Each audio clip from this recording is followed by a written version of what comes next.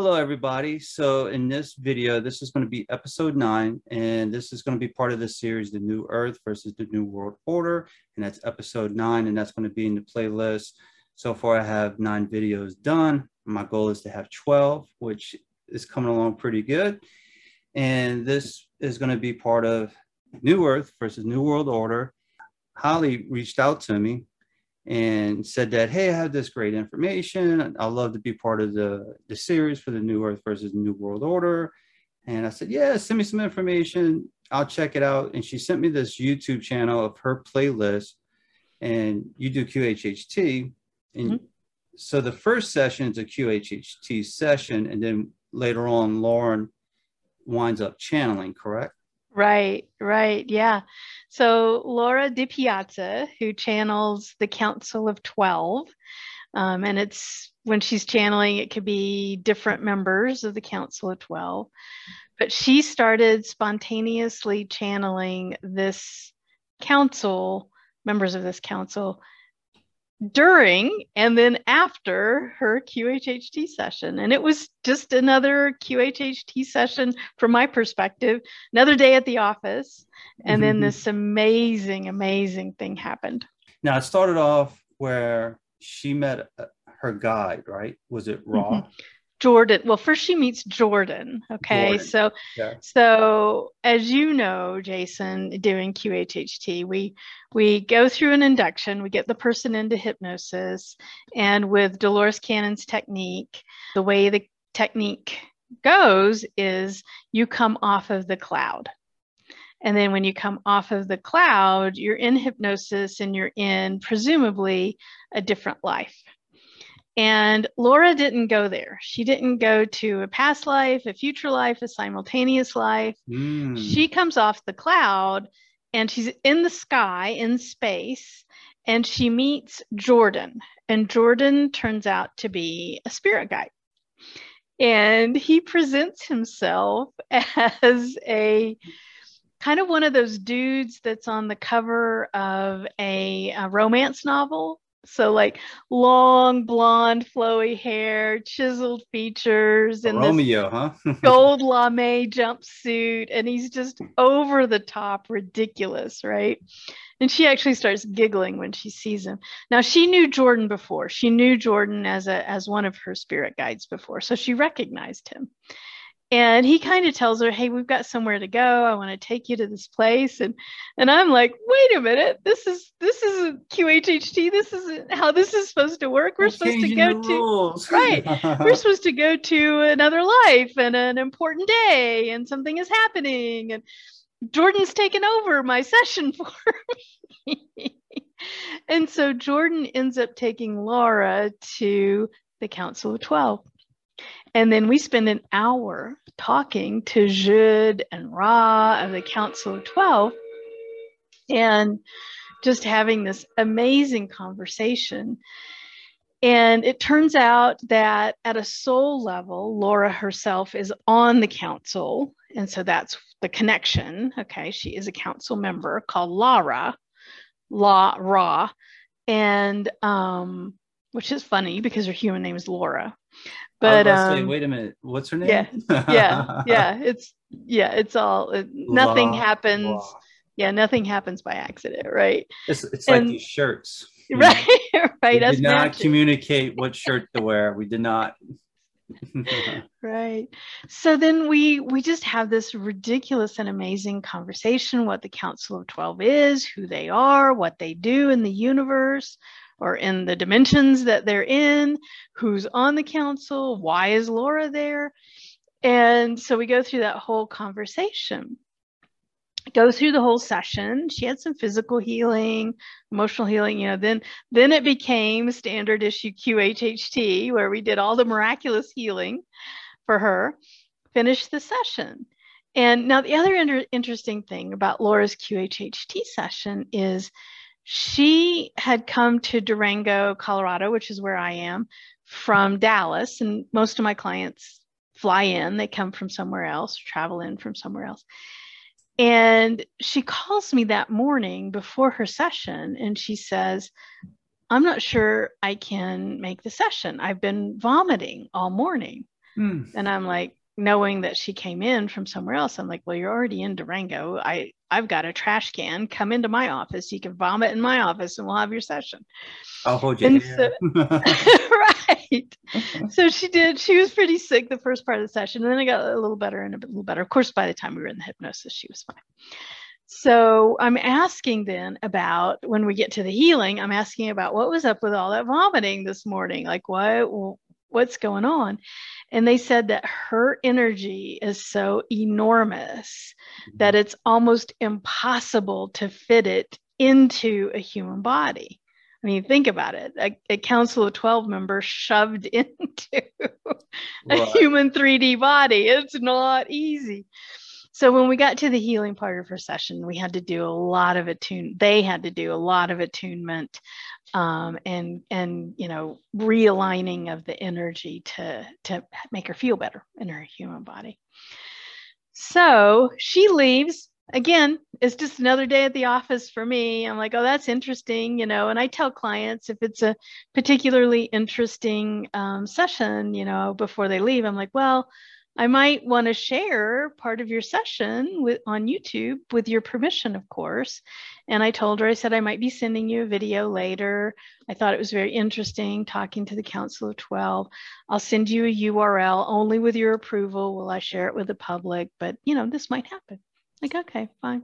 So I did. I re-listened to it, because when you're in the moment, you're like, was this really that good? Or was, did I just misunderstand? So I listened to it and I'm like, oh my gosh, the world has to hear the Council of 12, right? Mm-hmm. So I work up the video, I send her the URL. I said, if you would, please look at this. And then only with your approval will I share it. And she writes me back, she goes, yeah, they've been talking to me pretty much every day, the Council of 12.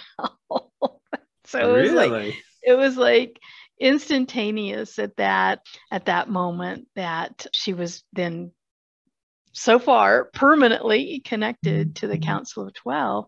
Yeah, so ever since that session, she's been able to go into trance and channel, and we created this YouTube channel now. Now the Expansion Project has its own YouTube channel, and I think we're up to like 46 or 47 episodes that are out there. She and I regularly get together, just like you and Tracy with Daniel. We'll get together via Zoom, and she'll ask questions and interact with the council to get information about the new Earth and the ascension process primarily. And then the other fun thing that we've been able to do with the Expansion Project, they gave us that name, by the way. Be like, hey, name this project the Expansion. They name absolutely. Did they say why?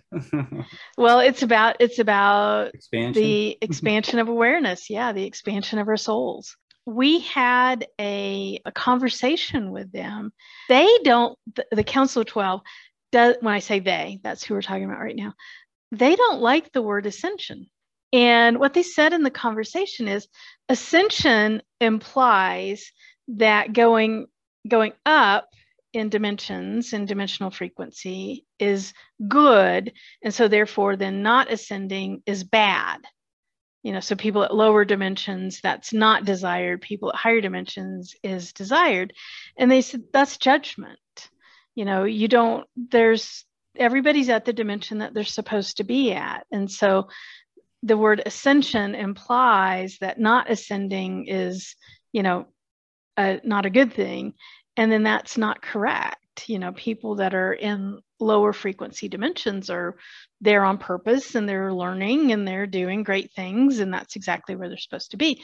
So they like the term expansion instead of ascension, because you stay at the center and then you expand out. And so there's no judgment, there's no measuring stick in terms of, are you expanded enough? Are you expanding? It's more neutral of a term. Yeah. That's cool. That's interesting. I like it. Yeah. And I'll have links in the description below to the playlist, the Expansion Project. It's 44 videos so far. And the first one's an hour long, which you highly recommend, which you kind of need to here, the first one. That's the one. Base. That's her QHHT session. That's when we met Right. the council for the first So that time. works out a good base of what's going on. And then the second one, the third one, there's some that's 5 minutes, 10 minutes, and then there's some that are longer. So since then, since the first one, what we've done is, in general, for the most part, is that we ask other people's questions. So our listeners will write in and give us their questions. And that's what I'm asking. I'm not asking my questions. I'm asking our listeners' questions and then getting the council's answers on those questions. And some of them are like, I'm like, I would have never thought about asking this question. Like the one we got, I can't remember which episode it was, but it was recently. And the question was, are vampires real? And I'm like, I wouldn't have asked that question. Honestly, I don't care. Not your cup of tea. No, but we get these fantastic questions from our listeners. And I just love not only the conversation with the Council of 12, but just finding these questions that I would have never thought to ask, So what did they say about vampires? I think they exist. They absolutely exist on another planet, right? Is that what? And it's no, it's the point here is that the point that the council wanted to make in answer to that question, are vampires real, is they wanted to emphasize how we don't realize how powerful we are as creators. Yes. And absolutely anything that we can imagine is then created in some way, shape, or form. It might be in another dimension. It might be in an energy, in a frequency. It might be in tangible 3D, situation. But their point is that if we can imagine it, then we are creating it. There's this thinking that imagination, what we imagine, isn't real. That's just that's a falsehood. That's our limitation. And so then in that conversation, I get all panicked because I'm like, well, crap, I've thought of some things that I really don't want to come true. Like, do I now have to walk around like all freaked out about what I'm thinking about? Negative thoughts, no negative thoughts, no negative thoughts. So now, I didn't have anxiety before, but now I do. Thanks, council. No, but they said, obviously you have to put energy to it. It can't just be a fleeting thought or a passing thought, but it is something like a vampire that you really put a lot of mental energy towards, as somebody did in writing all the books and making all the movies and all of this, then yes, very much so, that thing becomes real. So it's kind of like the author of certain vampire novel books. They put all their effort and energy into creating that world. And then in a way, if you look at it on TV, that's a version of what they created, and they created that world. And it's real.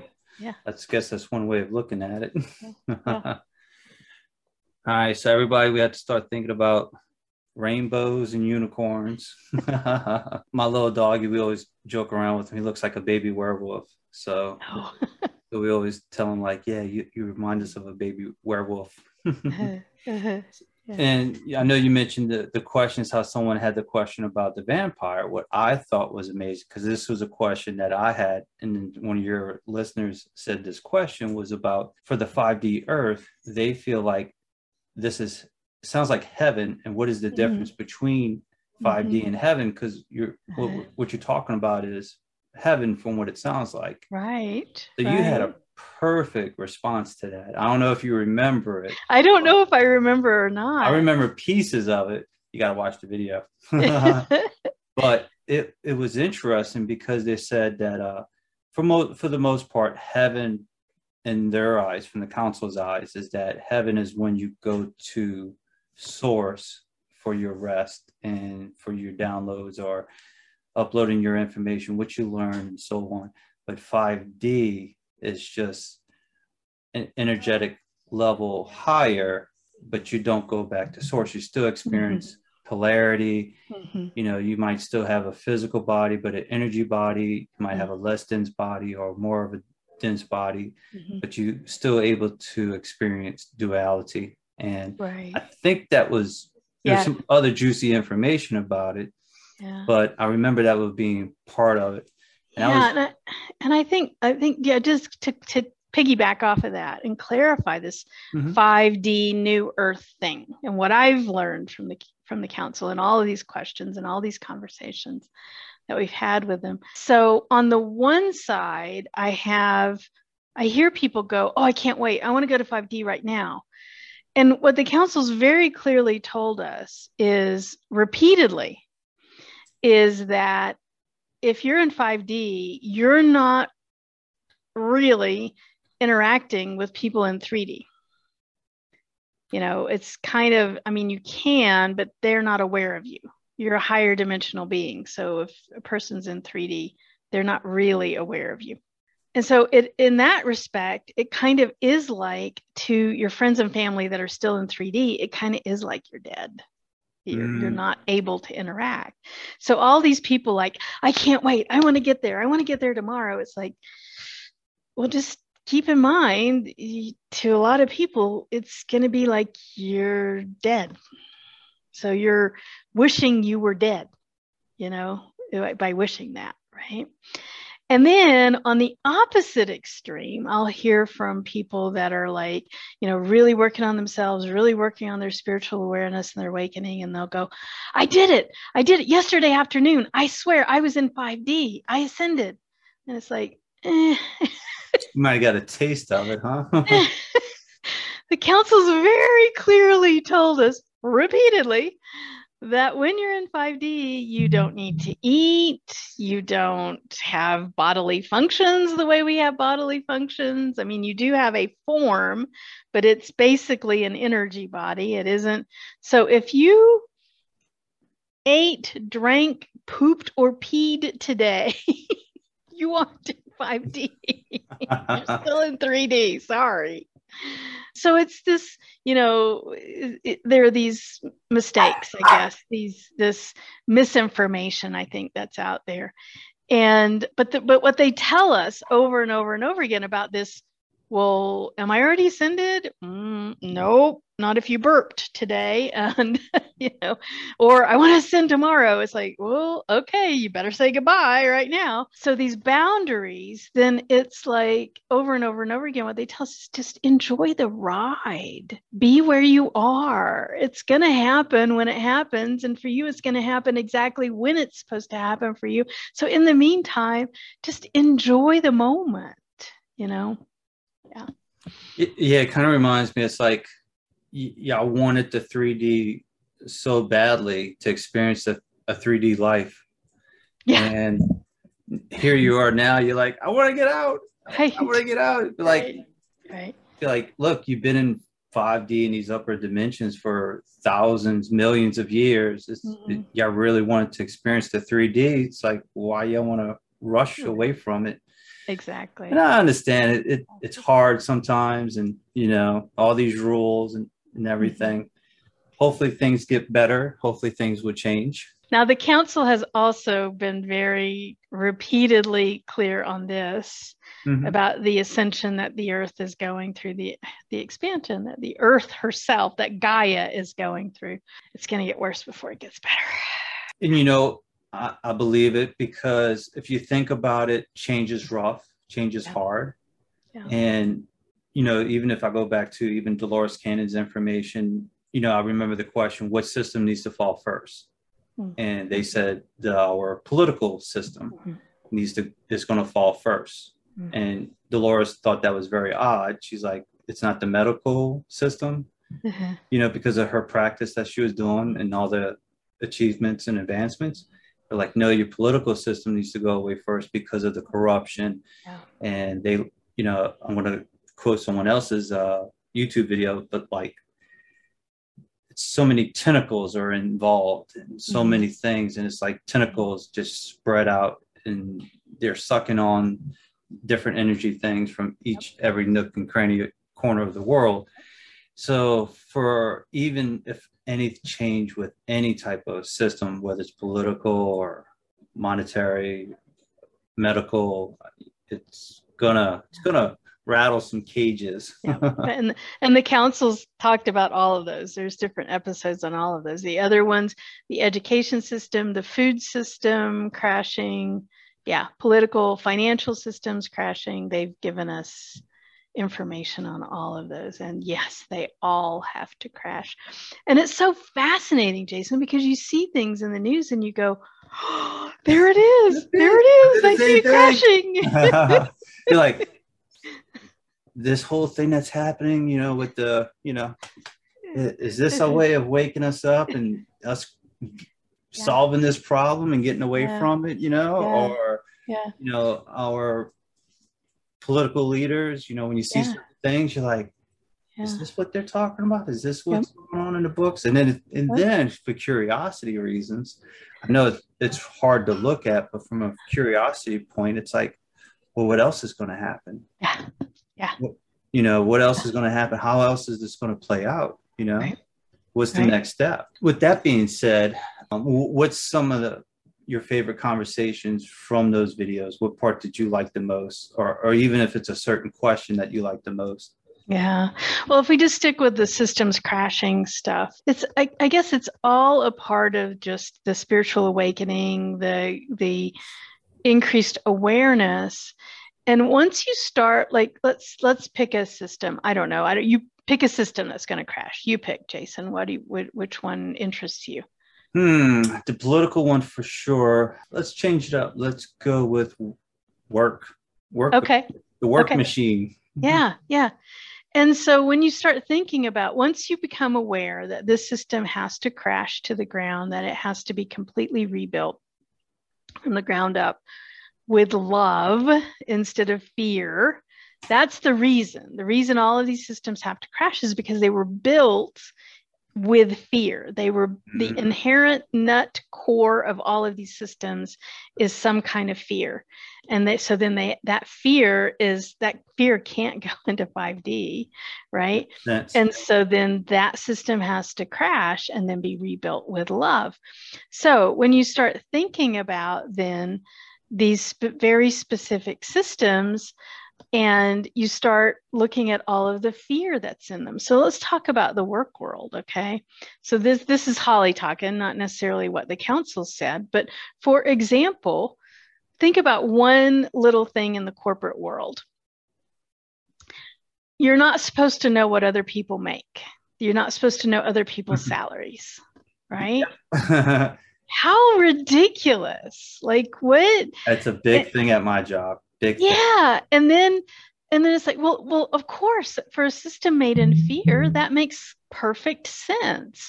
What a great policy if you want to keep the people that are in that space in fear. That's fantastic. That's absolutely fantastic. Keep them at a lower level. If you have an employee at a lower level pay rate, and you don't want them talking to each other, and this one's here and this one's here, and it's like, well, wait a minute, don't talk about that, because now this person's going to want to be up here. Right. But if I can never talk about it, then my mind is always going, am I that person?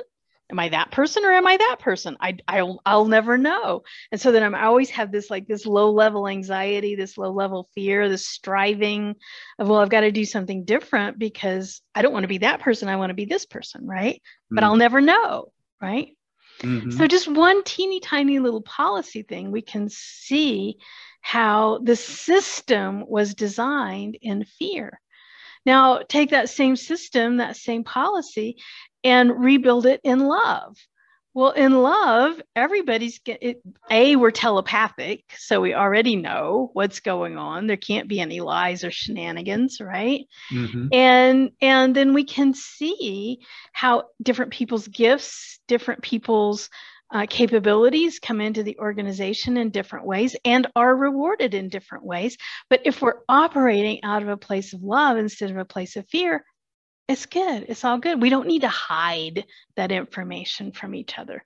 We can receive that information and even in the receipt, operate from a place of love with the information. It doesn't mean everybody has to make exactly the same. It doesn't mean, some form of communism or something like that. What it means is that we can, when it's transparent, then and understood in love, then different values and different gifts and different rewards and different things like that are the transparency is perfectly okay. Right. Makes sense. Yeah, because I was telling, I think my coworker, I'm trying to remember how I worded it to her, because it's kind of like her job at that time was to look into it more, kind of get a feel for what the employees thought about that whole subject. Mm-hmm. And she kind of was looking at it a certain way. And then I was talking to her. I was like, yeah, but it could backfire in a way, because what if someone's been here for 20 some odd years and they never asked for a pay raise, they never asked for anything, Mm-hmm. they just got comfortable. And the next thing you know, you hire a new individual with hardly any experience. And the next thing you know, you put them up here. Right. And it's like, and then the other employee that finds out about it leaves or complains, goes to another job because of that whole situation.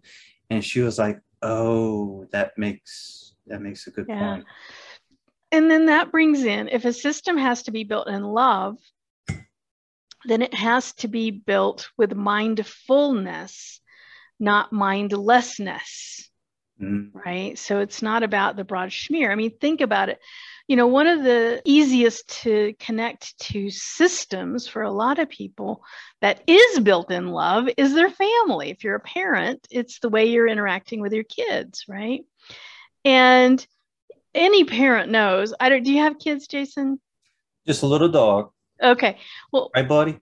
Any parent knows that you cannot punish your children equally. Because what's punishment for one is reward for another. What's punishment for this one is reward for that one. Kind of reminds me of my brother. Yeah. I have two kids. I have a daughter and a son. Well, they're way grown now. They're 28 and 31. But when they were little, my daughter is a social butterfly. She loves being around other people. My son is an extreme introvert, right? And so my daughter's punishment was to send her to her room. To send my son to his room as punishment, that was a reward. Are you kidding me? That is not punishment, right? And so as a parent, we have to be mindful about our relationship, because we still need to teach children lessons. They still have to have boundaries, but we do it out of a sense of love, which means that we have to we have to be mindful about our interactions with them. Well, what if the workplace was mindful instead of mindless, right? And then to your point in this argument, then if you're mindful and you actually love the employees that are at this organization, you would have already thought about the equity of pay for that 27-year tenured employee.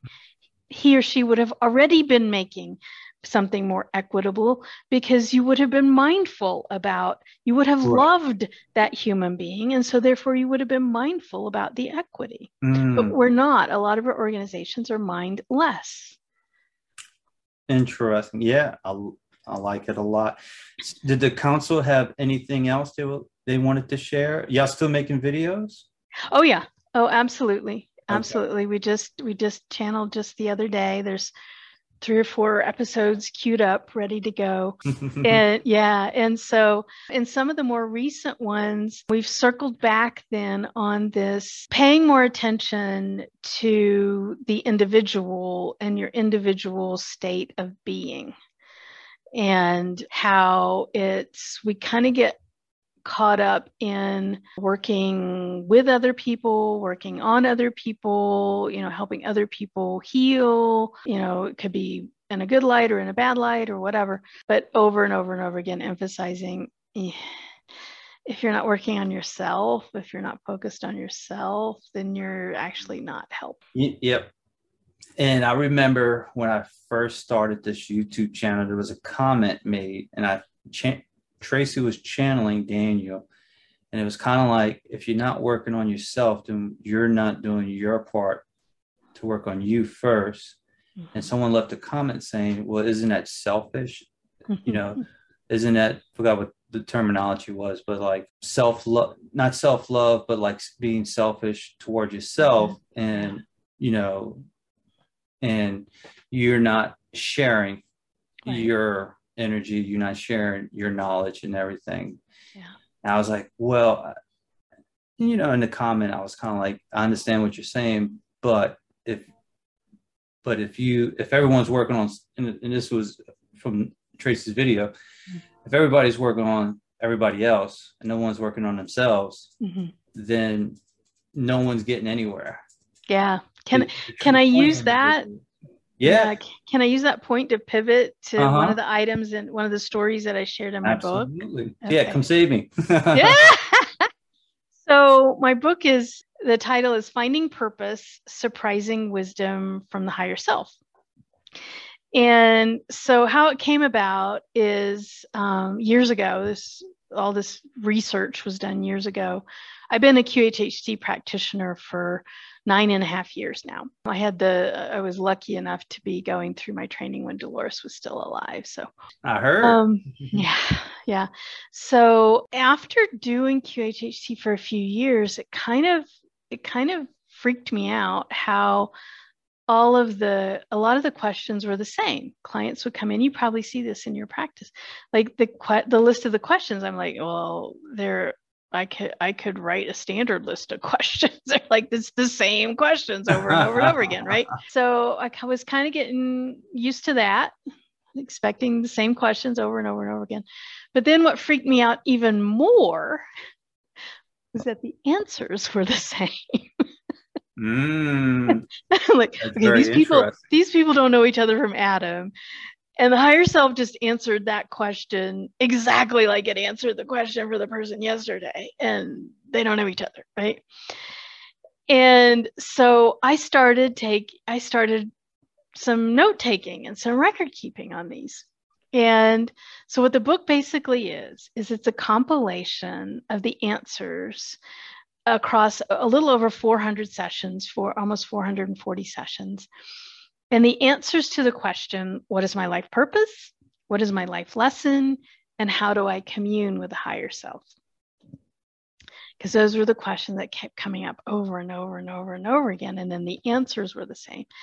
And so there were only 3 basic thematic answers to what is my life lesson.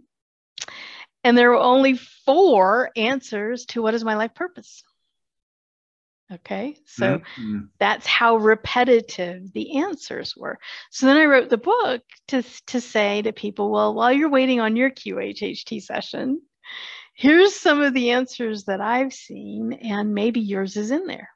And then you can go on and have your QHHT session and verify, but it's probably one of these 4 life purposes, right? And so the life purposes are to a life as service, could be one. It could be life as experience. It could be life as to bring and be love in this dimension. And then the most common, almost half of the time, and you probably already know the answer to this being a QHHT practitioner, the most common answer is to be. What is my life purpose? To be. Yeah. So in this, back to the example, and so in the book, I have lots of session segments, session stories where I've shared client sessions, tidbits of them. And so in this life purpose as to bring love and be love in this dimension, and love is an energy, not an emotion, right? I had this client who I shared her story in the book, and it's unfortunately a very typical kind of client in that she came to her QHHT session. I think I used I changed all the names for anonymity and lots of facts about the clients for anonymity, for privacy. And I think I called her Kelsey in the book, but I'm not sure. And Kelsey had been raised by heroin addict mother. Hmm. And no father in the picture. And she tells me in the interview that she had learned to change her baby sister's diaper and feed her a bottle when Kelsey was 5. So at the age of 5, she was responsible for taking care of a newborn because the mother was so addicted that she Oh, wow. couldn't care for the girls. And this was how she grew up. And her life stayed that way, stayed that horrible. And by the time she was in my office, she was well into her 50s. Oh, my goodness. Yeah. And what she had done her whole life is she had worked in really very giving kind of environments. Like she worked at homeless shelters and addiction clinics and with homeless people and on the streets. And she had spent her entire life helping what she called, this is her term, the broken people. That's what she did. She helped the broken people. But what we found out in the QHHT session when we're talking to the higher self is that she was kind of doing that, what she was doing, because that's all she knew. She only knew broken people, right? And so she just was kind of almost like on automatic pilot or like a robot, basically helping Like an endless cycle. Yeah. Hamster kitty. Codependency, we would say, is a technical term. In her QHHT session, the higher self gave her a physical sensation of source love, of God love. Okay, like had her feel God love right there on the bed. And so then they told her, they said that now she can do what she's been doing, but now she can bring love into that service. Before it was love less, because she had literally never felt love in her life, literally. And so now they're in her QHHT session. She feels love for the first time, true love, God love. And so now she can go out into the world and literally bring love to her broken people. She's still helping them, so she's doing the same thing. Like her day-to-day doesn't change, but the energy of her day-to-day, right? The vibration of her day-to-day changes dramatically. And then the cutest part of her story is that, so bring her out, we're talking, we're listening to a little bit of the recording, talking about what she experienced in her session. And right as she's getting ready to leave my office, she goes, somebody loves me, and it's me. She was so cute because she realized for the first time in her life that where love was already inside of her, right? Yeah. So cute story. But she had a life purpose to be and bring love into this dimension. And just like so many things, had she not known not love, she wouldn't really know love. And so then that absence of love was an important part of her journey. After the session, you ever communicate with her to see how she's doing? No, we're not allowed to do that. We're not allowed to do that. In other words, she never reached out to you or anything? No idea where she is or what she's doing now, but I guarantee you there's a lot of love going around. Now, to circle back to the expansion project, I think there was one more part of it. And I think this was yours. Correct me if I'm wrong, but I think one of the questions was, is there sex in 5D? Yeah. No, that wasn't my question. That was one of our listeners' questions. Right. That was one of the listeners. Brilliant. Yeah. You don't think to ask. It's a question. It's on your mind, but you don't think to ask that type of. Right. Well, and also too, I mean, they had already described the ascension that 5D is like, kind of pseudo formless. I mean, you have a human shape, but it's like a dead on energy body. It's not It's not, you're not going to get cut or get cancer or, anything like that. Mm-hmm. And so I guess in the back of my mind, Jason, I was just like, well, I guess you don't. I don't know, I don't Do know. you? How does that even work? Do you express your love? Yeah. So they go on to explain it, and it is so much. The visuals I got as they're explaining it, this sharing of there is sex in 5D, but it's very different, and it's an energetic exchange. And it really, what pinged me was, oh my gosh, it's exactly like the ponytail scene in the movie Avatar. Like how they put their ponytails together, and then they have this like amazing moment of sharing, this connection moment. And that's what sex is like in 5D. It's this really intense sharing of the energy body, not like humans.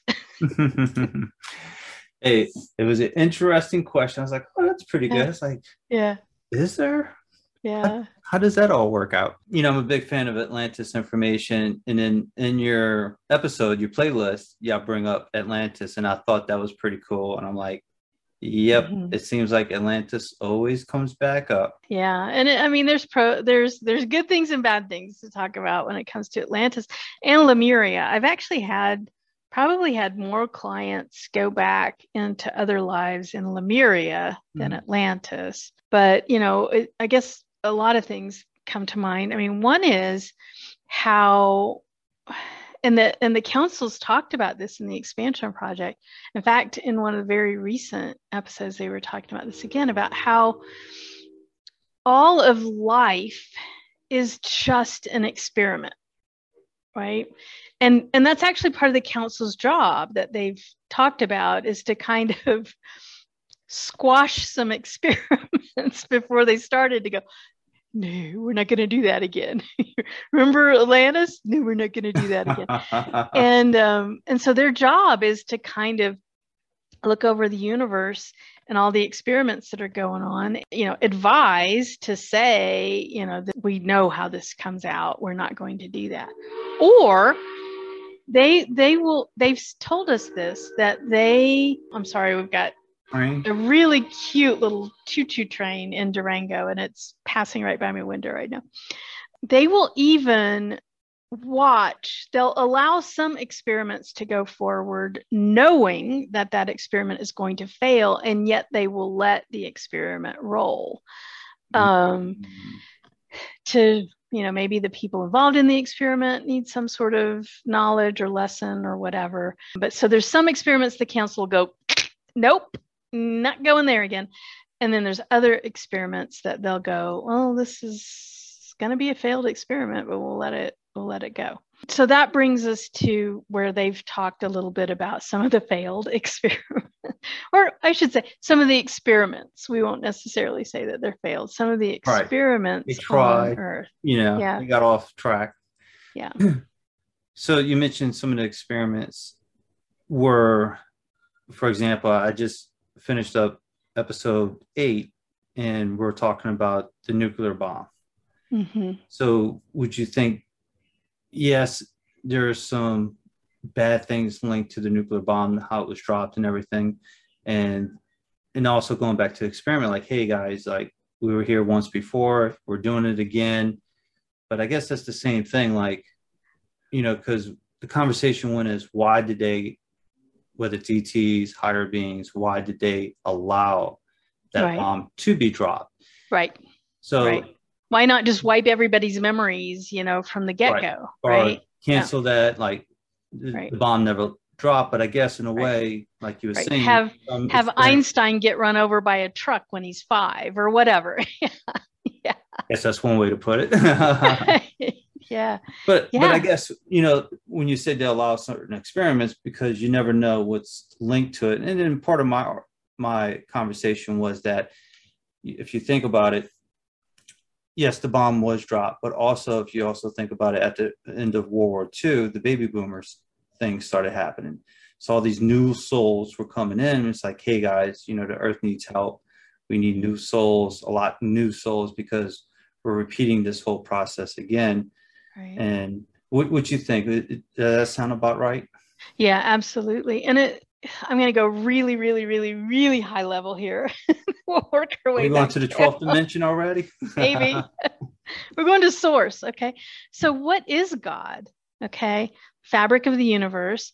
And it is existence, experiencing existence for the sake of the experience. Right. And so then therefore all experiences have to be experienced. This concept of God, and to me, God isn't, some dude in sandals on a cloud. It's the fabric of the universe, but the fabric of the universe is constantly exploring itself and the boundaries of the exploration of itself, right? So that's the super, super, super, super, super high level. So then if you go, okay, well, if the point of reality is for the sake of the experience, then all experiences have to be experienced.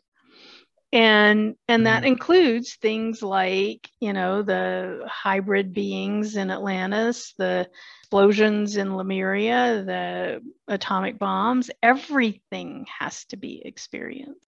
And it's Right, also we want to like, experience everything too. And, we want to be a part of everything as well. yeah. Now, what we've heard from the council, where they go on an experiment, is because that experiment isn't an experiment because we already have that knowledge. That experience has already been had. The outcome was created a whole bunch of suffering. And so then they're going to say, nope, we're not going to do that again. Really, they're saying, nope, we're not going to do that experiment again. But in reality, it's not an experiment because reality has already done that before and it created suffering. So that's when they'll stop it. But if you think about, then take that then to the ascension process, and I've heard people go, well, won't it be nice when there's not 3D, right? And it's like, there's still going to be much lower. I mean, just because Gaia, just because Earth is ascending, doesn't mean that there aren't going to be lower dimensional places. There will still be lower dimensional places in the universe, and there will still be people souls wanting to incarnate in those lower dimensional experiences for the lower dimensional experience. That will always exist. The dark will always exist.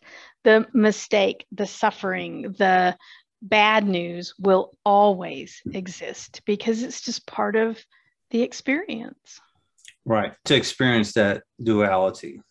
Yeah. If everything was love and happiness, you would never experience true love if you didn't know exactly what a life is without love. Exactly.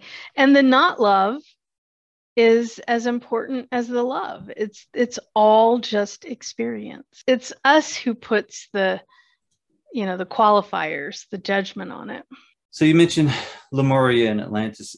We can wrap that subject up if you want. Was there anything you wanted to share about Lemuria, like what you've been noticing in sessions? Yeah, what I've come across this session. So this was a few years ago. This session came about, and then just recently I read something and went, "Oh, that's what they were talking about."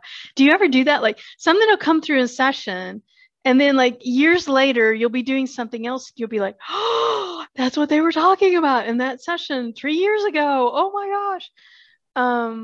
So Lemuria had a client do that with the pyramids, and she's talking about these hidden chambers. It wasn't years ago, but she was talking about these hidden chambers that they will be discovered.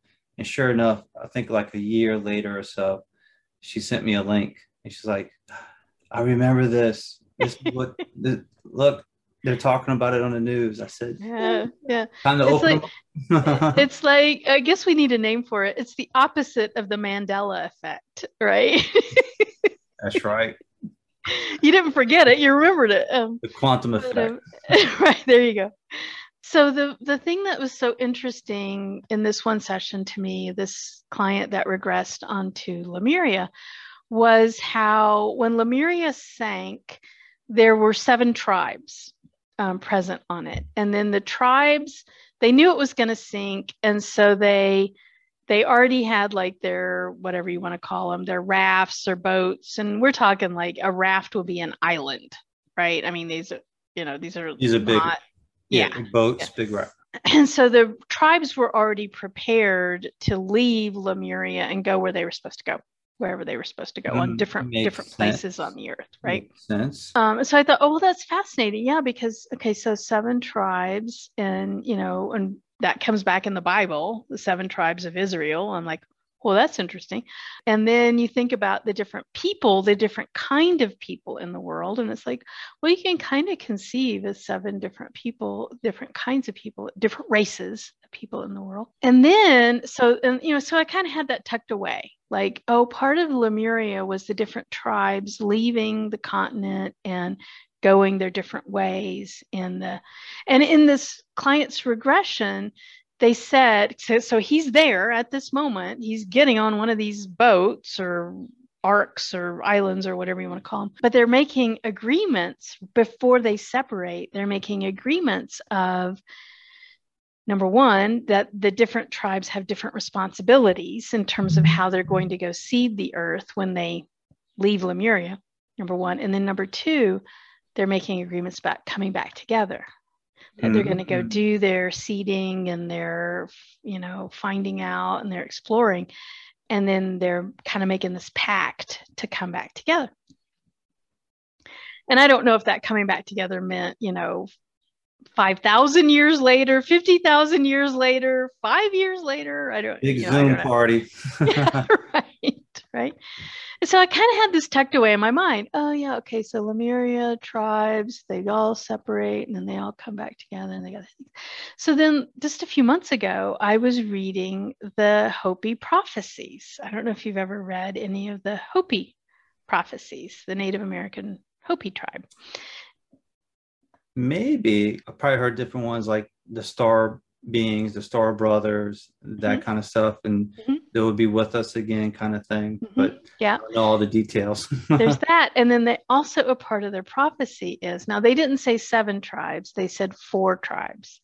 Okay. That there were 4 tribes that went their separate way, and in the Hopi prophecy, so there was in a lot of Native American traditions, the 4 represent north, south, east, and west. They represent the directions. And so then, of course, there was the red tribe, there was the yellow tribe, there was the white tribe, and there was the black tribe. And they were each sent to different places on the earth to, find things out, to grow and explore in specific ways. So I might butcher this, I don't know, but it's also earth, water, air, and fire. Okay. I don't remember all of who is who, but the white was in your video, if I'm not mistaken. It might have been. But the white tribe was to their challenge, their charge when they separated from Lemuria, that wasn't Lemuria and the Hopi prophecies, was to find out everything they could about fire. And so you think about, if you look at like Europe and places where the white tribes were, and the combustion engine and coal and all of this technology around fire, it's like, oh, dang, that worked. And then, but the point is that all of these tribes are supposed to come back together. And then the point was they all share what they know with each other. So one of the tribes was about earth, and the other tribe was about air, and then the other tribe was about water. And then everybody comes back, the 4 tribes come back together, they share what they've learned, and now everybody has everybody's technology, right?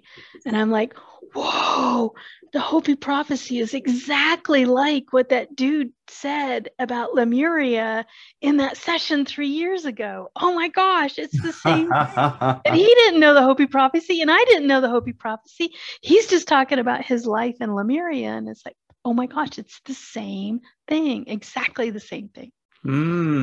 Interesting.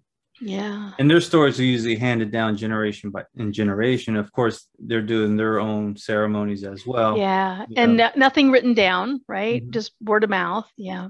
Yeah. Very, very interesting. So another thing I wanted to bring up from your videos, you mentioned dark matter and antimatter, which was pretty cool. Mm-hmm. And I know we're talking about Lemuria and Atlantis. Did that ever come across in any of your sessions or information? Any connection So between that and the Atlantis? council did talk about dark matter, different other physics related things that are out in the universe. And I mean, they kind of, the basic gist is it's almost like when they're talking to me through Laura, it's like, you know how a 2-year-old, you'll pat them on the head and go, oh, it's okay, honey. It's like, I can't even really talk to you because your level of understanding is so rudimentary, right? So when we're talking to the council about dark matter or antimatter, they got really kind of torqued about the term dark matter. They didn't like that term because I to put like a them, negative emphasis on it. well, I mean, they say dark and light in terms of high and low frequency, high and low vibration, and dark matter isn't low vibration matter. So they're like, they didn't really understand that. Okay. And then the other thing that is interesting about this, I mean, what they basically said is that we will find it. We're on the verge of being able to actually measure and understand antimatter. Okay, Right. so the opposite, Let's use the all of proper that. terms. Yeah, We don't want yeah. the council to get upset. But the other cool thing about this is that this antimatter information that came through, they told, and this isn't on any of the recordings, this is kind of the behind the scenes with me and Laura channeling. And I don't know if this happens to you with you and Daniel, but I asked the question about dark matter, what is it? Or actually, one of our listeners asked, what is dark matter? And I'm like, oh, I can't wait, because I'm a huge quantum physics nerd. Oh my God, I love quantum physics. And maybe we can get into that later on. and so I'm like, oh, I can't wait to hear the answer. Well,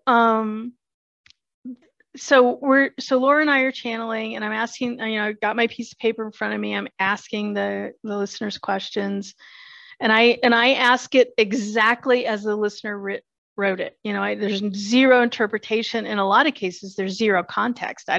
Sometimes I don't even know what they're talking about. So I'm just literally reading verbatim the question on the piece of paper. I can't remember. I'm pretty sure we were talking to Ra, because we talked to Ra and Jud and Lara and Ula. We talked to different members of the council, but I'm pretty sure this one was Ra. And he pauses. So I'm reading the question, and then there's just silence and silence and silence. And finally, Ra comes back and he goes, we cannot find the vocabulary in Laura's brain to answer the question.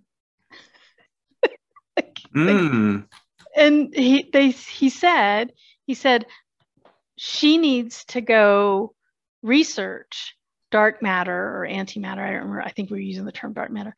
She needs to go research dark matter. And then the next time you're talking to us, ask us that question again.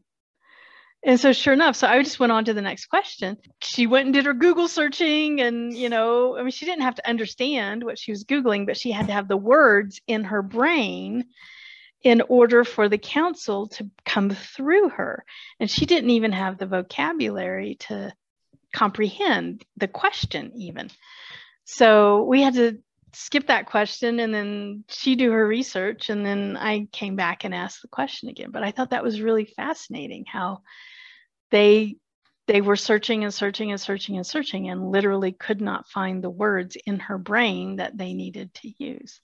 I got you. So then after that, she did her reading material, she did her homework, and then now she has some kind of verbiage, some kind of, and I guess in a way, everything's energy. So I guess in a way they couldn't find the energy for that vibration for her to say what they were feeling. Or any context or any comprehension or anything. Yeah. I don't know. I mean, I asked her when I pulled her out at that session, and she's just like, all I could understand. She said it felt like looking through a file cabinet, like they were looking through a file cabinet and they couldn't find what they needed. I'm like, wow, that's fascinating. And I don't know, have you ever had that happen in channeling with Daniel? Like Daniel just goes, it's not in Tracy's brain. I can't No, I I can't think get you there. knowing Daniel will say, this one does not know. Yeah, okay. This Yeah, one needs to learn such and such. yeah. There was a situation where there were certain planets that she did not know about, and she had to go study these planets. So when she was going to have a session with one of her clients, that Daniel knew how to communicate these planets to this individual that was having a session with Tracy. So I Oh. do kind of remember that. So, Mhm. but yeah, some Daniel's a pretty funny person or individual or something, because he'll say, "Yeah, this one doesn't know the knowledge at the moment." Yeah, yeah. And it's like it's kind of like to me it's similar to I think from their perspective, it's similar to us looking at crop circles or light language, right? I mean, we can look at light language having been written or crop circles and just go, oh, how pretty. But it means nothing. That is And true. That is true. Yeah, this was a crop circle. oh, cool. I drew Yeah. this back in the day when I was Uh-huh. younger, and then had to do some research to find out what it was. Whether it was through Tracy, through hypnosis, through a person that does automatic writing. So I've gotten different things. But Mhm. for the antimatter, did they ever? They told you what it meant. Do you remember what it meant? It's completely ordinary is what they told us. It's like every other kind of matter. We just can't see it yet. We can't measure it, but we're on the verge of they said something like your scientists are on the verge of being able to do that, but don't call it dark matter. Noted. No more. You got to counsel 12. If you're watching this video and if it's on Guardians of Magic for the Lemuria conversation, Atlantis conversation, to see the whole video, please click on the link below and that will take you to the full interview of this conversation. You want to knock out some of these questions real quick for the Sure. New Earth versus the New World Order? Okay. All right. Unless there's something else you wanted to share. Now, this will be a no-brainer question for you. This deals with the new Earth. So you hear different things what the new Earth is, what it's not, what it could be, and so on. And with your YouTube channel and with your videos and the information that came through it, what could you tell the viewers of if someone was to say, hey, what's the new Earth? What would you tell them? Yeah. I think I mean I go back to Dolores's work as well. Mm-hmm. 3 Waves of Volunteers in the New Earth. We get really hung up, I think. We get really hung up on the human story in the New Earth, right? And it's in the title. This is about the Earth. This is about the planet. Okay. I like where you're going. Gaia as a sentient being. And she's maturing. She's growing. She's having a spiritual awakening. She's raising her own vibration and her own frequency and having a new experience. And then, so because she's having a new experience, all of us that are glued to the top of her, we have to have a new experience, right? And it's symbiotic, right? We're helping her, she's helping us. But it's about her. It's about Gaia. It's not about us. It's about Gaia going through this maturation process that she needs to go through for her own spiritual growth. In any of the sessions or anything like that, did it said why Gaia is changing? Why is she going through a spiritual growth? I think we've actually talked about this with the council. I can't remember what episode it was, but it's just natural. All planets do this. This is just a part of her becoming mature. As far as planets go, she's pretty young. She's kind of a baby. And this is just a natural process for her to go through.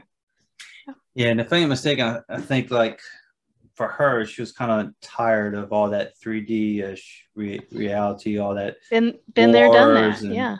Fighting and everything. She's like, nope, you already dropped your nuclear bomb. That's it. I'm changing. It's But if time you to think change. about it, I mean, if you liken it to humans, okay, so she learned to ride the tricycle. And now she's like, okay, all right, I'm big enough to ride a bike. I don't want to ride a tricycle anymore. I want to ride a bicycle because I'm big enough I'm old enough to ride a bicycle. And so if you can ride a bicycle, do you want to ride a tricycle? No, that's clunky and I don't want to do that anymore. So she went from the tricycle to the bike, and now she's going to the hover car. Right? Yeah, right. She's in fifth gear, ready to zoom. What would you take the New World Order part? How do you see them? You see them as a cabal, you hear different terminologies. When someone says the New World Order, what comes to your mind? Keepers of the systems that were built in fear. They're invested in those fear-based systems, the people that are of the New World Order. And then, of course, that goes beyond people, beyond humans, right? There are fear-based other planet people that are here participating with us that are also fear-based. There's all kinds of things that have come through in terms of, there is an opportunity of someone who is of the New World Order, who is of fear. There is an opportunity for them to heal while they're in body and release the fear. That's part of our job in QHHT is holding out that hope.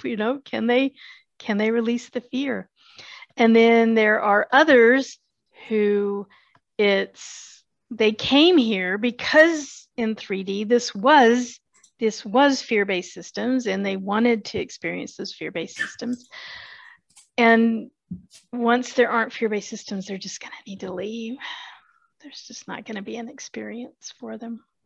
It's kind of like, if I remember correctly, like even the negative individuals or negative beings, we still have to show them love and give them an opportunity to change as well. Now, if they choose not to change, then that's on them. But still, we have to give them the opportunity to change. Right. And you don't change them by you going into fear. That defeats the purpose. Then you are the New World Order. Now the cycle continues. Right. So here's the fun question. And listening to your videos, the New Earth sounds amazing, but why would the New World Order try stopping it in certain ways? What are your thoughts of why would they try to stop it? Yeah, I go back to that example of Kelsey that I just talked about with the heroin addicted mother. She literally, her entire life for 50 years had never felt love. She did not know what it was. Okay. And so if you've never known anything except fear, it's going to be really challenging for you to release it. Right? You completely identify it. How could I not have fear? What else is there? I don't even know how to describe what else is there. And so then the white knuckle grip of grasping onto the fear is natural. It's expected because you don't know what else there is. And for Kelsey, the only way that she would have ever been capable of feeling love is in that deep, deep, deep, deep state of hypnosis where her ego self and her conscious mind were not, they didn't have the grasp on her. So since they didn't have the grasp on her, she was allowed to learn new things and change as well. Feel things that she had never felt before. And from a conscious mind standpoint, had absolutely no connection to, no way of understanding. So we had to bypass that to get her to even know what love was. They say we need to put in the work for this new earth to change, ascension, or what you call it? Expansion? Expansion, yeah. Expansion. Yeah. We're going to have to change all the words tonight for the expansion to work, and we have to put in the work. What is some of the things the council says, or even from your sessions? Yeah. What are they saying? Like, what are some of the things we need to do or work on? Yeah, over and over and over and over over again. It's funny because sometimes I'm like, oh, thank God my client's eyes are closed so they can't see me do the eye roll. Or even Laura, when she's channeling, her eyes are closed, so she can't even see me do the eye roll. But because it's like every freaking session we get back to this, you have to work on you. It's the only thing that you need to do is you know you, and you release your fear, and you study your experiences, and you introspect and reflect and release the fear and be in love over and over and over again. And so often, and I really think that our society is just like really programmed into this of either there's a distraction. Well, I won't work on me because look, there's something shiny over here. Shiny, let me go play with that, right? And so we distract ourselves from introspecting on ourselves. Or, we've had religions teach us that, oh, we need to be helping this other person over here instead of me working on me. With some of the examples, you say working on yourself, and if someone was like, hey, what does that mean for me to work on myself? Yeah Great. What does that mean? Like, great question. Working on themselves, reading books, or right. Let's get like a really real world example. Oh, I have one from a client, actually. There we go. So a mom and a 7-year-old son. All of the little kids right now are like, oh, they're so ascended beings. It's like crazy how mom can't even keep up with them. Oh my gosh. And so this kid is very hyper. He has a lot of energy, a lot of activity. And she was trying to get him to sit still at the dinner table. And mom and dad were there, and they had tried yelling at the kid, sit down, finish your dinner, I'm taking your screen time away from you, punishment, blah blah blah, doing all the typical human things, the typical human parent things. And finally the dad says at the dinner table, he goes, do you do this to, I forget the name, his teacher's name at school, let's say Miss Smith. Do you do this for Miss Smith? Do you not listen to Miss Smith? And he goes, no, I listen to Miss Smith. So when Miss Smith tells you to sit down, you sit down. And the little boy goes, yeah. Well, what's the difference? What's the difference between Miss Smith and me and mom? She says, please. Here's this 7-year-old ascended being reflecting back to his parents, that they are approaching him with fear. Sit down, shut up, listen to me. I'm the adult, you're the kid, right? That's fear. That's control. The need to control, even our children, is fear. Okay. And then the little kid in a single word is basically reflecting back to the parents. You need to release your fear, and then you need to come even connect with me as a 7-year-old with love, with respect, with a please. So working on yourself is being able to take criticism like that, even from a 7-year-old, and go, oh, where am I not operating in love? Where am I operating in fear? And on the surface, telling a little kid to sit down and eat his dinner doesn't seem like fear, but it is when you don't say please. So it sounds like we'll have some interesting work to do on ourselves. Yeah. Yeah. But it's rooting out all of that fear. And all of us have hidden pockets and corners and dark closets of fear. And so working on yourself is understanding your fear and then releasing it. Now, to circle back, this will be a little change of subject. They talk about the wave of light, whether it's the cosmic rays or the blue white light and so on. Solar flare. Has any of that ever came up in any of your sessions? Yeah. Oh, I got a freaky example on this. Well, number one, the council has always said everyone ascends on their own timeline. Mm-hmm.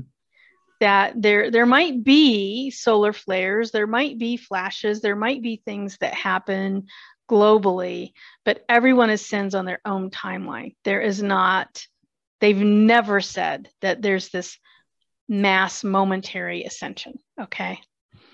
And I've pushed them on that because you always keep hearing about this, like we're all going to ascend like suddenly, and it's like, nope, you're all ascending on your own timeline. Well, I have a perfect session example, and it's actually in the book as well, that explains this. So I had a client come in, and one of her QHHT questions was about this scenario. She had a year to the day prior to her session. She had been at whichever one, oh no, it wasn't one of the Disneys. I think it was Legoland. It was one of the little kids' amusement parks, Legoland. Okay. Her daughter, I can't remember how old her daughter was. Let's say 10. Her daughter was 10, little kid. And it was just her and her daughter at Legoland. And she gets a phone call on her cell phone in the middle of Legoland, and it's this other woman, and the other woman says, "Hey, we met at this church last Sunday, and our daughters played together, and they had so much fun. You gave me your phone number to set up a play date. I'm just calling you to set up a play date for your daughter and my daughter." My client goes, "I don't know who you are. I don't know what you're talking about. I haven't been to that church in 6 years. You've got me confused with someone else." Oh boy. And then the woman on the phone is like, "No, I'm calling your phone, and our daughters played together." And so the one woman thinking that my client just wanted to get out of the play date, and my client going, "This woman's got me confused with someone else." So an argument ensues, right? I mean, these women are yelling at each other over the phone by the end of it, right? And so finally, my client takes the phone, takes a selfie of her and her daughter, texts it to this woman and goes, "Look, you have me confused with someone else." Oh, and the other woman comes back and goes, "No, that's you. And your older daughter looks a lot like your younger daughter." And then my client goes back and says, "I only have one daughter." Okay. Ooh. And so she comes into her session with, what was up with this? What's the situation? And so now it's getting juicy. Right. And so the higher self says, the SC says, there was a wrinkle in time, that what was 6 years to one woman was 3 days to the other woman. Now, my client didn't miss 6 years. It wasn't missing time. It was that her time continuum was different than this other woman's time continuum. Ideally, the higher self says the other woman was supposed to have lost the phone number and never made the call. But literally, what was 6 years to one woman was 3 years to another. Okay. And so I use this example because you'll hear people say, the solar flare is going to happen on March 22nd, right? Or whatever. They'll predict this mass global thing that's going to happen on a specific date. But Jason, my March 22nd isn't your March 22nd. Right. My March 22nd might be 6 years in the future, and it might be 3 days in your future. Right. Time is relative. It is an illusion. It is not objective. And so anybody who's predicting anything on a given day, it's like, I'm sorry, but you don't get it. We're all on our own timeline. Just to go along with that, like everybody's going to experience it in their own way, their own time frame. And like you were saying, that individual, you mentioned March 22nd, that individual might experience March 22nd, but I might not experience it 5 years from now. Exactly. On July 22nd. Exactly. And so you hear these people trying to predict the future, and it's like, well, that might be true for you, the predictor. Well, that's not true for anybody else. Because in my mind, I was thinking, well, if they're in other dimensions and they see it all the time and you're speaking to the higher self, maybe they got that person's timeline mixed up with someone else's timeline. Maybe. Like, maybe they're just off on something. Maybe they meant, everything was supposed to happen in March, but, maybe they just didn't get their year right because they were looking at all these time. Yeah. So it's like dimensions. Maybe another way to try to explain it is from their perspective, right? Because they see time. I mean, it's so hard for humans to wrap our heads around, but, I try to think of it as like, think of time just like geography, right? That all time all exists right now, but like there's some of it's over there and some of it's over there and some of it's over there. And it's like, okay, well, where is the solar flash going to happen? on the Mississippi River. Well, that narrows it down. Not. St. Louis, New Orleans, Michigan. Right? And so it's like in the future, soon, like, okay, but that's as close as they can get. Yeah. But for them, time is so much different, quicker, faster, slower, Exactly. Mm-hmm. Exactly. Yeah. Now, you mentioned dates. I think in some of your sessions, they brought up certain dates, if I ain't mistaken. No, they've never brought up a date. No years. No, they'll say soon. They'll say, or they'll point to things. They'll point to things that they see happening in our timeline and say, this is an example of that. Okay. Like the food system crashing is one, and they'll point to things that are actually happening. He's like, oh yeah, that was in the news last week. Yeah. So they reference our timeline regularly. Okay. I wasn't too sure if it was your video, but 2030 came up. I didn't know if 2030 ever came up in any of your videos. Nope. But that date, that year is important. Okay. And from my perspective, from Dolores. Oh, if you read the Nostradamus books. Ooh, I always want to read the very end of the third book. There are dates given. The third book of Nostradamus? The end of the third book. Yep. I thought there was only two. No, there's three. There's three Nostradamus books. And the year, one of the possible, because what Dolores did at the end of those books, for anybody who doesn't know about those books, she was able to connect with Nostradamus real time through hypnosis, through another person. So she's talking to Nostradamus as if he's in the room through hypnosis. And she wrote 3 books but it's mainly her working with him to reinterpret his quatrains into modern English, right? Because they were all like convoluted and weird French and facts hidden and blah, blah, blah.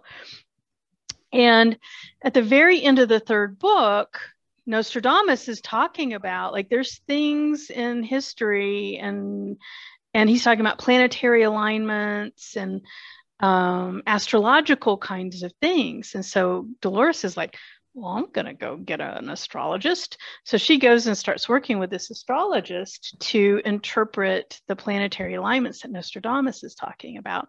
And the astrologist says, well, based upon what he's talking about, it could be this year or this year. And one of this year's was 2029. But it was just a certain planetary alignment, nothing specific from it. Oh, it's in that book. There's a map of the flooding on the earth and how little land mass is left. Oh. And that's what they were talking about. Right. Because 2030 does come up with Dolores Cannon's in one of her other books as well. And they mentioned that it was a negative timeline if mankind doesn't change. And Nostradamus even mentions that too. It's the same thing. Yeah. There's a negative timeline if y'all don't change what y'all doing in the 90s, for example, year 2000 and year 2010 is going to be a negative outlook. Yeah. And she said the same thing before when she was lecturing about Nostradamus later in her life. She's like, Nostradamus said, I mean, it's up to what timeline we choose. Interesting answer. I was not expecting that.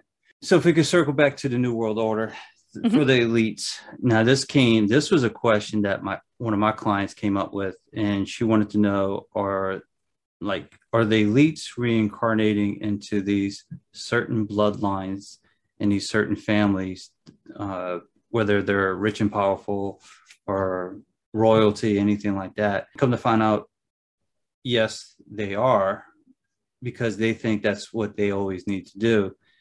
Has that ever came up in any of your sessions? Well, one of the things so I'm also on this one, I'm going to go in a direction you're not expecting. Ooh, you got my attention. I don't believe in past lives. Okay.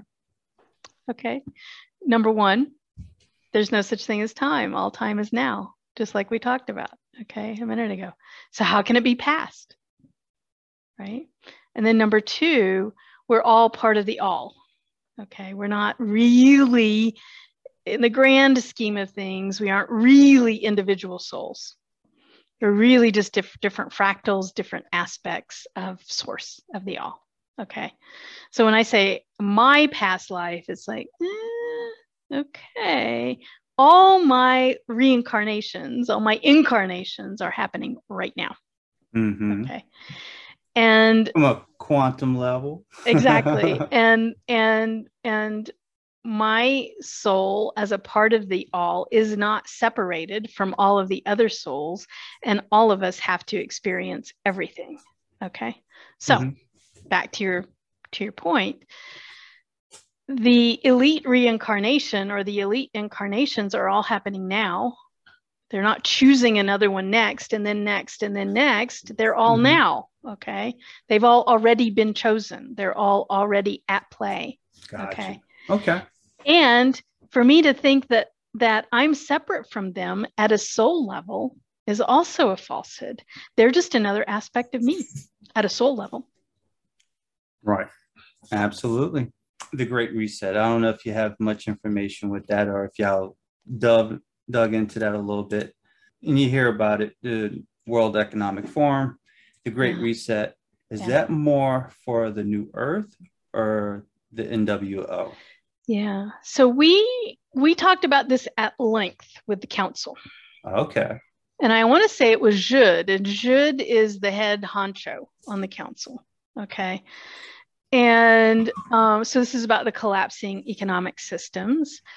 And so then part of my question to Judd was, so what is the financial system in 5D? Like, what does that even look like?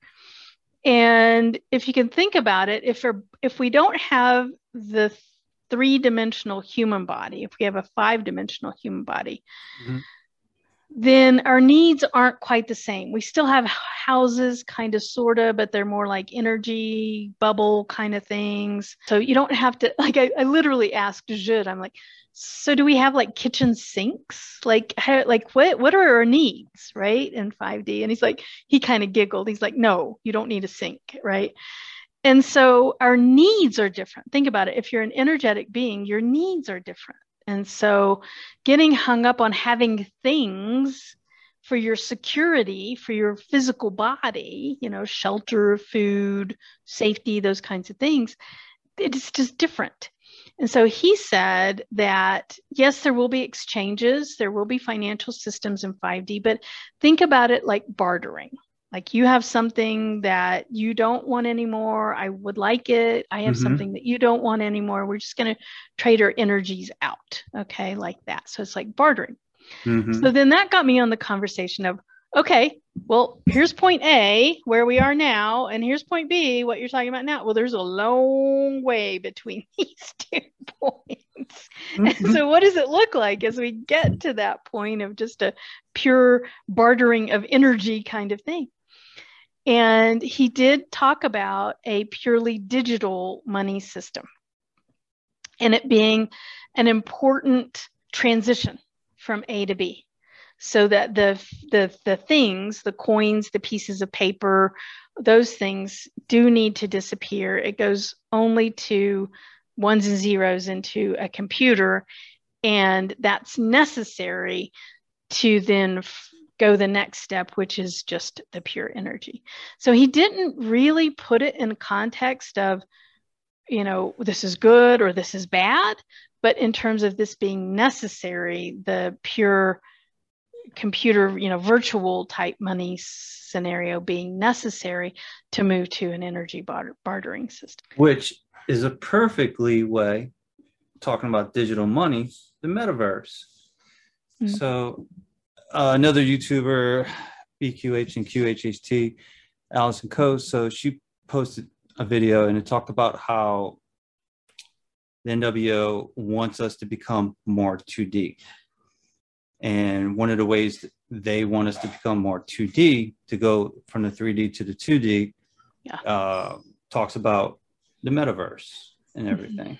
Was that ever brought up in any conversations you had? Not directly, but from my perspective, like we talked about earlier, over and over and over and over and over and over and over and over and over and over and over again, their message is work on yourself. Do the introspection, do the internal work to release your own fears. Okay. That's your job right now. And in my mind, if I'm plugged in to a video system or a computer system, I sure as heck ain't introspecting. It's a distraction from the introspection, right? It prevents me from doing the introspection. In fact, it distracts me from doing the introspection. So I would interpret it personally, although the council hasn't spoken to the metaverse directly, as, yeah, that's not a good thing. If my job is to search internally to understand my own fears and release them, playing in the metaverse is not helping. And the reason why I bring it up, because I find it very interesting, if you look at it from a metaphysical point of view, that we're powerful creators, we're creating our own reality, kind of like how we're talking about the vampires earlier. You know, it makes kind of sense if they have that same knowledge and that same information to collect the masses to create their reality. What better way to put our creativity into a video game? You know, we're not creating our true reality, we're creating our reality into this digital thing. And at first, when I first was hearing about the metaverse, I was like, and you hear about the new earth, it's like all these crazy things that goes on. I was like, is that the new earth as well? Is that their form of it? But it kind of says no, because you're not experiencing everything. The smell, the you know, the individual love, the connectivity with another individual. But think about it too. If our job is to do the introspection and release our internal fears, which they said over and over and over and over and over and over and over again, and they say the best way to do that is through meditation. The best way to do that introspection is just flat out meditation. But there's also all kinds of other distractions. I mean, it doesn't even have to be the metaverse. You know, it could be, you know, all the political, you know, infighting, the news TV shows. It could be, I see what you're saying. It could be even something as seemingly benign as, oh, I'm a gourmet. I like to go out and do fine dining and with fine wines. Well, that's not necessarily bad, but if that's distracting you, like if you have a hobby, you know, kind of thing that is like distracting you from doing the internal work, that's just as bad as the metaverse. Yeah, because I always wanted to get your opinion on that. And it kind of makes sense, you know, if you're always plugged in, you're always, you know, your attention's over here and you're not working on yourself and you're always focusing on these other virtual reality things. And you mentioned meditation. So was there any advice of how to do certain meditations in case someone's wondering? Yeah. So they always say every day. Every day? Every day. At least once a day. Every day. And then they also always say it doesn't have to be long. 10 minutes. It doesn't have to be hours. It's just a few minutes. And then they say that the goal, the point, is to find some way, and it's different for different people. And the council has gone into this in gory detail in many episodes. Find some way to clear your mind, to stop thinking. And in a recent episode, they were talking about, for some people, this is listening to a sound. You know, it could be a singing bowl, you know, it could be a pleasant sound. It could be, you know, that nice instrumental music, or it could be an air conditioner, you know, or a washing machine, right? It doesn't even have to be a nice sound, right? For some people, it's complete silence. You know, for other people, it's sitting in a certain way. For other people, it's watching their breath, you know, but their point is you need to find your way of sitting and clearing your mind and thinking about nothing for at least 10 minutes a day. So the goal is not to focus on anything or think of anything. It's to clear your mind of everything. Yeah. And it's kind of a way for us to rest too, correct? to rest them Yeah, on? I think they have a secret agenda though. Ah, what you thinking? While I think you're it's clear, while downloads. yeah, I was gonna When say you're while you're clear, clearing it's the down. They can mind. download. Shoot. But when you're, they can't get the downloads in. That's my theory. They haven't said that. That's my theory. Yeah, you might be on to something. You know, those Council of 12, you know. Any information on AI by any chance? Artificial intelligence? I haven't, that question is in the queue and hasn't been asked yet. So stay tuned. Stay tuned. Next subject will be DNA. Has DNA ever came up? Like changing in the DNA? Not so much from the council, but from in QHHT sessions regularly. I wouldn't say frequently, but regularly they'll actually do DNA work in the session. And what they're working on? Just repairing DNA, upgrading DNA? It could be unfurling new DNA, additional DNA. It could be repairing. Yeah. Okay. Perfect. Reprogramming. And we all know the question or the answer to this one. Is the NWO trying to change our DNA by any chance? Yes. Yes. Say no more. And that goes back to Atlantis. That was the mistake, right? They were playing with DNA and they didn't know what they were doing. And it was really, really, really bad. Now, did that information came from Dolores or did that come from one of your sessions by any chance? Both. Okay. Yeah.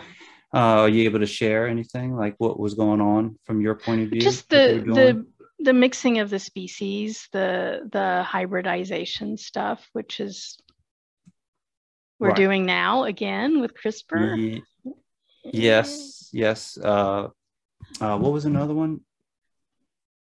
Growing a human's heart in a pig's body. You know, we all saw the picture of an ear on a rat. Yeah. You know, they're growing a human ear. Yeah. And it's like, that's a big no-no. Yeah. You mix in the animal kingdom and the human kingdom. Yeah, that's not the way that's supposed to work. Yeah. You guys, y'all doing it again, just like Atlantis. Yeah. It's funny how it always comes back. Yep. What about transhuman? Did anything come up with how this whole thing, you know, us becoming more machine-like, getting plugged in? No, just the energy body thing, the opposite direction. It kind of seems like, hey guys, don't explore this energy body thing. Come more machine. Come over this way. Yeah. So that's what it seems like. Which is, again, it's getting away from your true self, which is that's keeping you from the expansion, not helping you. Yeah. Exactly. So I don't know if you know, I usually call it the rabbit hole community. Now this would be more bonus footage, maybe YouTube not too friendly, but it's more bonus footage for the Q boards, the QAnon community. Has any information come across on your side about Q?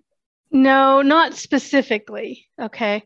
However, I mean, I'm just plugging it into everything else that I hear, and it would seem that anything that's breeding fear is not a good thing. So, you know, and it can be hard to discern. And so hence the need for the internal work. But if you're following certain lines of thinking and you're feeling fear, you're feeling more and more and more fear in that line of thinking, stop it. Gotcha. That's not helping. On the other hand, you can be following information and uncovering truth. But truth doesn't feel like fear, right? Truth feels like peace and calm and alignment. Right. And so it's not good or bad. It's how is it hooking you on fear? That is bad. Or is it uncovering truth? Then that's not bad. Very interesting. The reason why I asked, because I noticed both communities have very similar words, whether it's a session with QHHT or the boards, they'll use certain terminology as well. So that's why I was asking, you know. Yeah. Well, you did an amazing job. Was there anything else that you wanted to touch on that we did not talk about? I don't think so. Think so. Your book, we talked about your book a little bit. Is it on Amazon? How can someone? It's on Amazon, Audible, Kindle, all the forms. And that's the cover right there. Yes, yes, beautiful it is. painting. Mm-hmm. And the title is Finding Purpose, Surprising Wisdom from the Higher Self. Perfect. And I'll have a link in the description for her book. You have a website? I do. It's awarecaredurango.com. AWARECARE Durango.com. And her YouTube channel and that playlist with the expansion. Go check it out. Binge watch it. Try to put the Netflix and the Hulu to the side and watch. It's very, very interesting. It nails a lot of interesting topics. Well, thank you very much. Thanks so much for the opportunity. Thank you. And I'll be listening to Daniel. Yeah, thank you. And if you ever want to come back, if you want to talk about something else, a different topic or whatever, just let me know. Okay.